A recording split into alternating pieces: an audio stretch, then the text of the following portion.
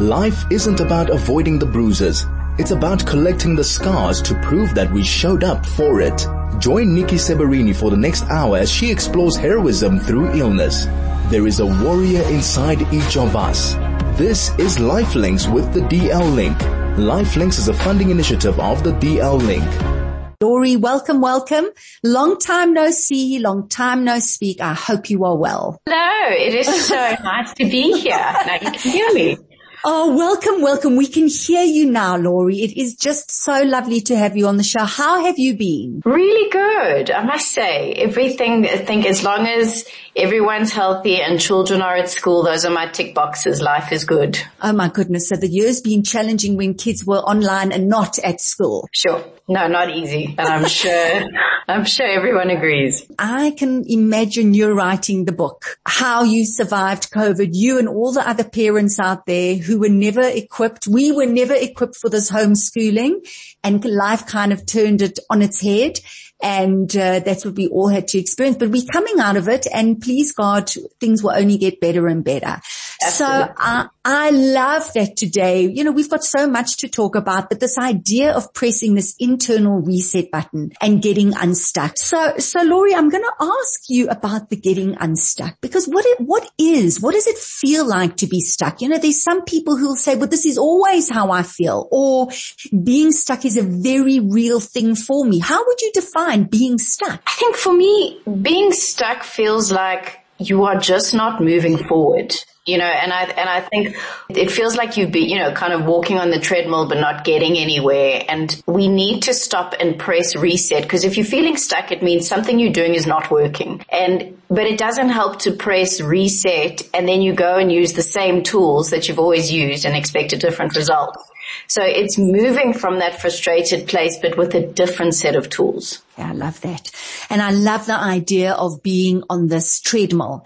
And I think that a lot of people can describe this time of being at home, of, again, whether it's the homeschooling or working from home, a kind of a groundhog day experience, I always say, because you're not just getting in your car and going off to a meeting or meeting people, going into offices. And we know how famous the Zoom look is, where we look amazing from the waist up, and from the waist down, it's jammies and slippers. And that in itself we can get stuck in. I think a lot of people are very comfortable in it, which I don't necessarily know is a good thing. And then there are a lot of people who feel very stuck. So perhaps if we had discussed this a year and a half ago, maybe not as many people would be able to relate to this idea of being stuck and how to get unstuck. So you're talking about changing things. How does one change things? Because we've got to change behavior in order to change it completely. Life is just the same. We don't know when we're going to be free, go out, do things that we always used to do. For me, I always say the best way forward, if you want a better answer, it begins with a better set of questions. And so just as a starting point, some of the questions that you could start to ask yourself is, number one, say, what are my non-negotiables? So what have you learned over the last 18 months that you are no longer willing to tolerate? So is it, I refuse not to have a lunch break. I refuse not to have time for myself. I'm not getting enough time with my family. And then where you see that this is the point where you are refusing to tolerate it anymore, go back to basics. Take your calendar and block it out. So block out lunches every day. If you used to go to your boxing class on a Wednesday at 4:30, put it in your calendar. And then the trick is though, is that you've got to have the self-discipline, is that when someone else says, can I have that Wednesday 4:30 block? You don't go, oh, it's just me. It's, no, sorry, I've got something on at that time, but I can help you Thursday morning. I can help you at this time, but not give away that time. So I think it's being really protective of your time, especially when it's something that you've got planned in there for yourself. And then another question is to say, what would be an ideal average day? So not an ideal day, because we don't have a lot of those. An ideal average day could be, well, I want to wake up at 6:30 and I wouldn't mind going for a walk. And then you plan, well, I'm going to log on to work this time. And so the day rolls out. And then the next question is, how do you become the architect of your calendar rather than the victim of it?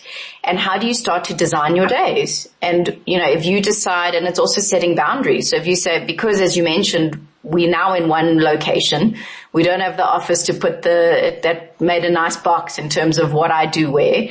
So you've got to decide, well, I'm going to log on at 8:30 and I'm going to log off at 5, but then have the self-discipline to not say, okay, at 7 o'clock I'm going to start checking mails. You've got till 8:30. How do you plan a morning that puts you in a peak state? So does that mean, whatever's important to you, if it's prayer, if it's meditation, if it's journaling, if it's reading, whatever that thing is, because if you're not triggering yourself, everybody else is going to. And how do we design days? Yeah. I love it. So what I'm hearing from you, Laurie, is that managing your time is very important and having fixed boundaries is very important. So this is what I hear from so many people is, so for the person who is working from home, it's meeting after meeting after meeting after meeting. Whereas if they were in the office, there would, be natural breaks, whether you're going for a coffee or getting in your car, going to the meeting. But now they're able to cram so much more into the day. And in terms of being at home with kids, same thing. The kids are there. You're not just getting into your car and going somewhere. You're available all the time. So boundaries. And I suppose boundaries, the stumbling block when it comes to boundaries is believing that you are worth putting the boundaries down. I'm so glad you mentioned that. Absolutely. And I think, instead of what I like to say, because it's exactly that, it's honoring yourself to make the space for yourself. And sometimes the concept of self-love or self-acceptance is a little bit heavy. And if you just said, how could I be unconditionally friendly to myself? So if you think about your best friend, your rock, your partner, what are the traits about them? And it's because they're kind and they don't judge and they're unconditional.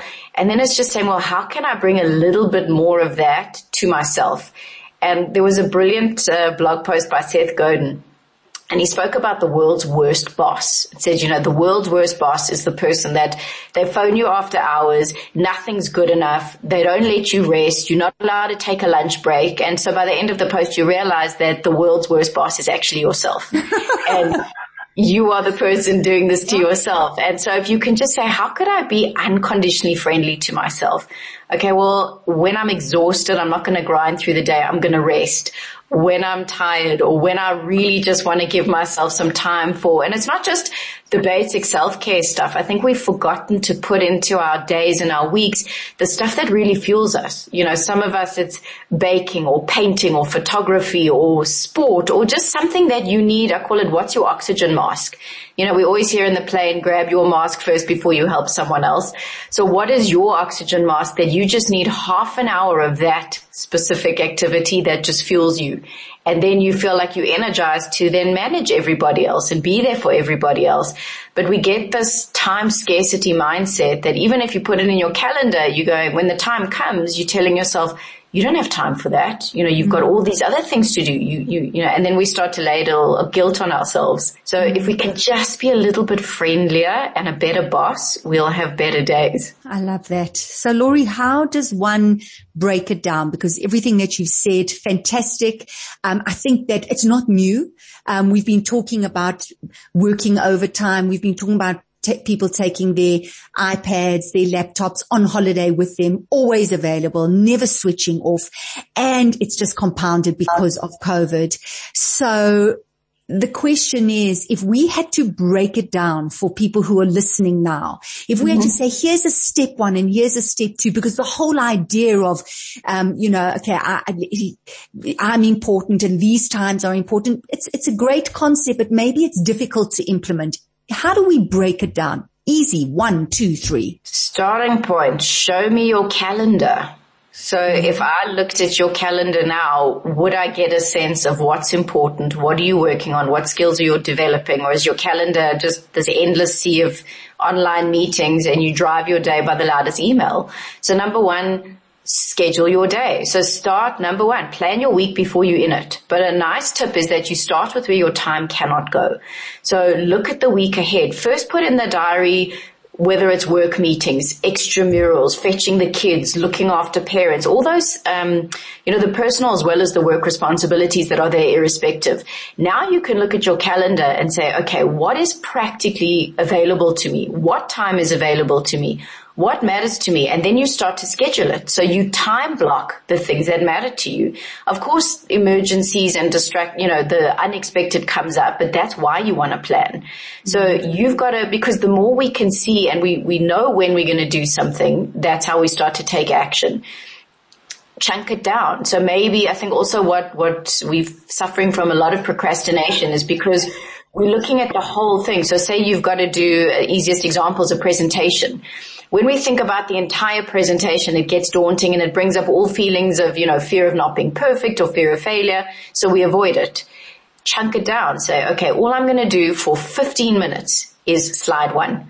What's one heading? What's one bullet point? Maybe when it comes to self-care, often what we do as well is we think, well, I don't have an hour to walk. But what if you just did 5 minutes or you took 15 minutes and you break up that 15 minutes throughout the day? I'm going to do 5 minutes in the morning, 5 minutes after lunch. And so you plan it. So it's an implementation intention.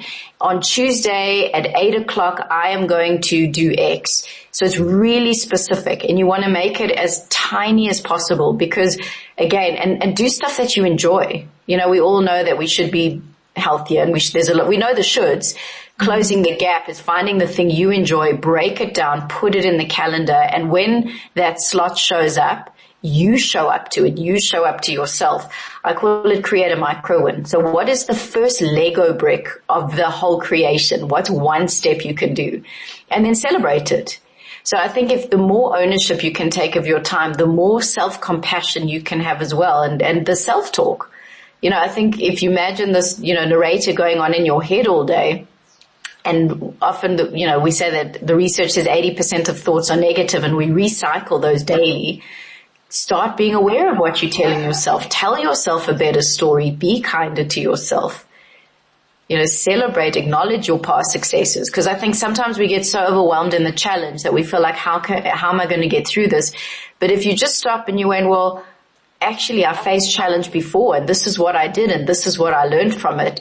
And if you can just incorporate that growth, the more anxious we get. And then the looping thoughts and the ruminating thoughts begin.